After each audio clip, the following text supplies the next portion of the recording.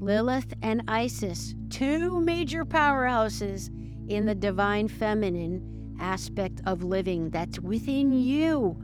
Please remember it. These qualities are within you. They might be dormant. They might be asleep. They might be forgotten, but they're in there, and you can reawaken them. In today's busy world, how can we find the inspiration, knowledge, and energy to live a healthy and empowered life? If we balance and harmonize our mind, exercise our body, live according to the laws of nature, and connect to spirit, can we find a way to heal, become our authentic self, and live our purpose with love? I am your hostess, Amy Fournier, and welcome back to Awakening Aphrodite. Welcome back to the show, everybody. Today's a Fast Friday, so I'm coming at you fast today.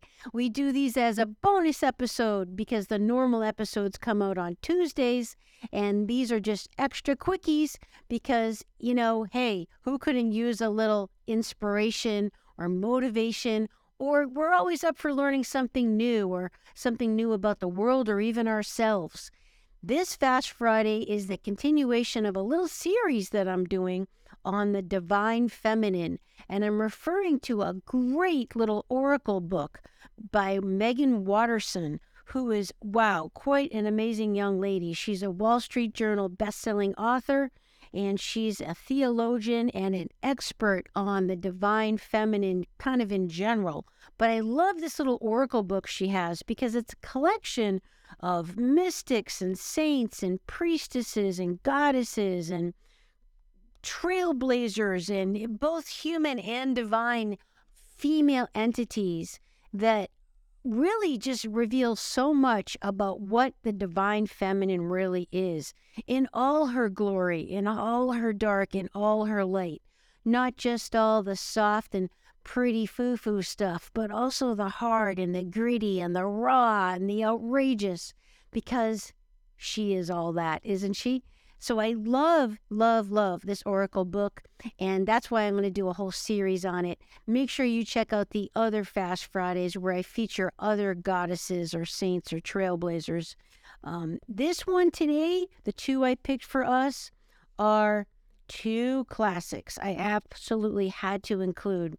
Lilith and Isis, two classics. Now I want you to remember as you listen to me explaining to you who these two were, that these all are aspects that we have within ourselves. These are archetypal energies, and it's not about religion or beliefs or anything, but it's just an energy in essence.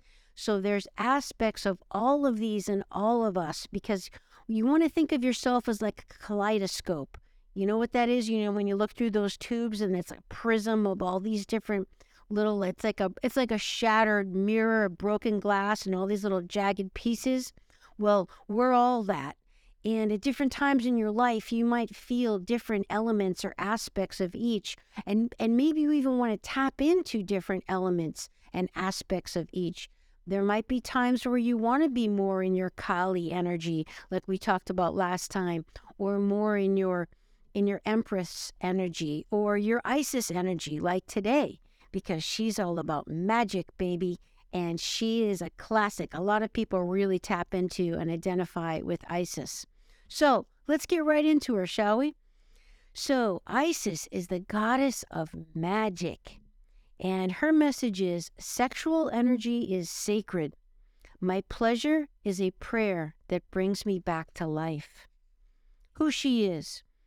Isis embodies the pure magic of devoted love. Isis is an ancient Egyptian goddess of love, fertility, resurrection, and magic.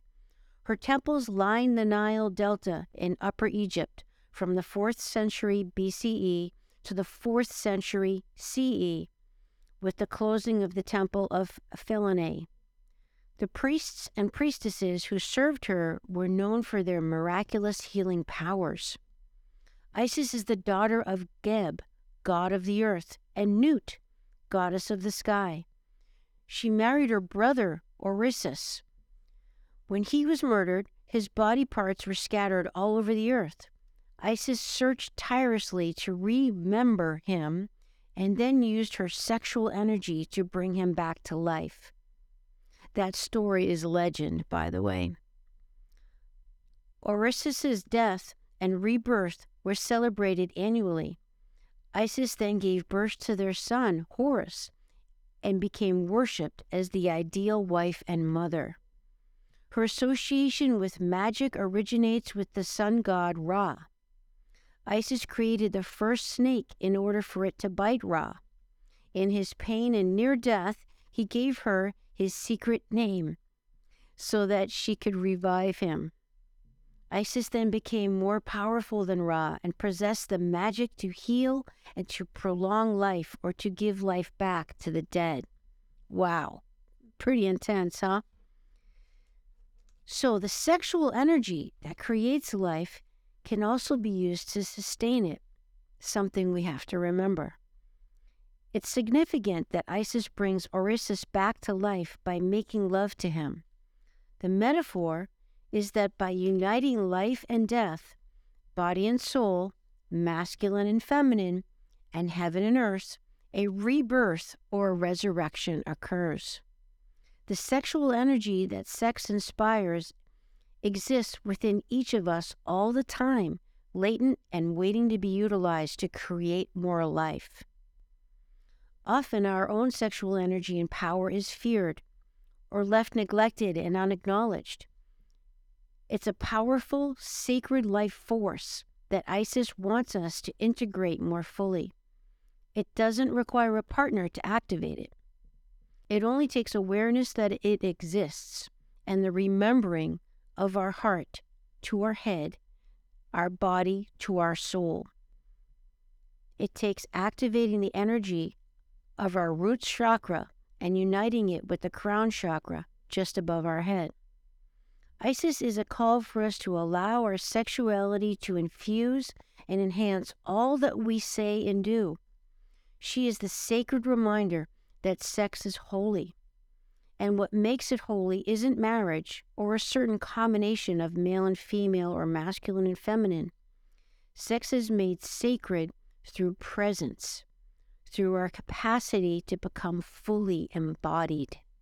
So something to ask yourself in regards to the Isis energy in you is, what does sexual empowerment feel like to me? I'd recommend you ponder that question. What does sexual empowerment feel like to me? Something to consider. So the intention is that sexual energy is sacred and that pleasure is a prayer that can bring you back to life. So true. Sex is the ultimate act of creation, isn't it? And that, that's probably why, well, not probably, it is why I know that a lot of monks and deep religious orders would have the participants be celibate, because they wanted to channel all that energy towards other means, not necessarily towards procreation. That's also why a lot of cultures would not want the warriors to have sex for a while prior to battle, because they were saving all that energy, all that frustration, really, but which is just energy for a battle. And everybody knows the old, oh, you're too tired to fool around, right? When we don't have the energy, sex takes energy. So it's life force that we can choose to direct in other creative ways. It doesn't have to necessarily be for sex or procreation and making babies. So it's just an act of creation. You can channel it into anything that you think is productive or worthwhile. It could be work, it could be a project, it could be your garden, it could be just, any kind of creation whatsoever. All right, let's now go on to Lilith. I could not do this series without mentioning Lilith. I hope you know who Lilith is. Unfortunately, a lot of people don't. Lilith is known as the first woman. Her message is, I am the voice of my body and soul. I choose the life that I desire to live. Yes, you go, girl. All right, so who she is. Lilith embodies our sovereignty to declare our desires and do what must be done in order to live them out. According to Jewish folklore, Lilith was Adam's first wife. She was created from the same earth as Adam. So when he expected her to be subservient to him, she refused. Lilith explained to Adam that they were equal, made by God. So when Adam insisted again on her submission, Lilith uttered the divine names and flew away. Supposedly, Adam sent angels after her to force her to return, but she was with the archangel Samuel, and she desired to remain with him. Ancient Jewish midrash, or retellings of biblical stories, portray Lilith as a demon, but contemporary feminist theologians like Judith Plaskow have incorporated women's experience and women's voices in traditional texts with their own midrash. Plaskow transforms the fearsome, vilified Lilith into a wise, empowered woman. And this is like the epic battle that we're all seeing now, as so much of what's being uncovered about religious texts. So the whole gospel, for example, of Mary Magdalene was removed. I don't even know if you knew that. Just like the gospel of Thomas and a lot of the text between Mary Magdalene and Jesus about the divine rites and the sacred rites of passage, and that's rites, all that stuff omitted from the Bible. And you got to wonder why. So Lilith embodies the emotional and spiritual aspects of our unconscious or unrealized desires, sensuality, and unbridled sexuality. She owns her body and soul completely. For many women, Lilith is an icon of freedom. Lilith is the first woman. She is the woman who refused to be dominated or defied by anyone or anything outside of her. I mean, how about that for shaking up religion on its head? I mean, if you grew up Christian or Catholic, you were told that Eve was the first woman. And not only was she the first woman, but she was the second born, second to a man. And not only was she the second born, but she was the first to sin. And not only was she the first to sin, but she is the reason for the whole downfall of humanity, who damned us all to hell. It's like, wow, what a story that is. I mean, you're a woman, you're born with a guilt trip for the whole downfall of humanity because of you. I mean, wow, I can't even believe that's what we've been taught, right? So it's crazy to think, wait, maybe she wasn't even the first woman. Who is this Lilith one? And why was all the text and material about her kept from people? Makes you wonder. So Lilith asks, what would happen if you left everything behind? She wonders what prevents you from getting to experience all that you desire. Is it you? Is it the idea of someone you have to be? Is it society's definition of what it means to be a woman? What is it? Lilith asks the question that sometimes never fully reach the light of consciousness. Lilith is unclaimed. She is the ruler of her body and soul, and she reminds us that we are too. And not only that, but we have a sacred obligation to be the body's fierce protector.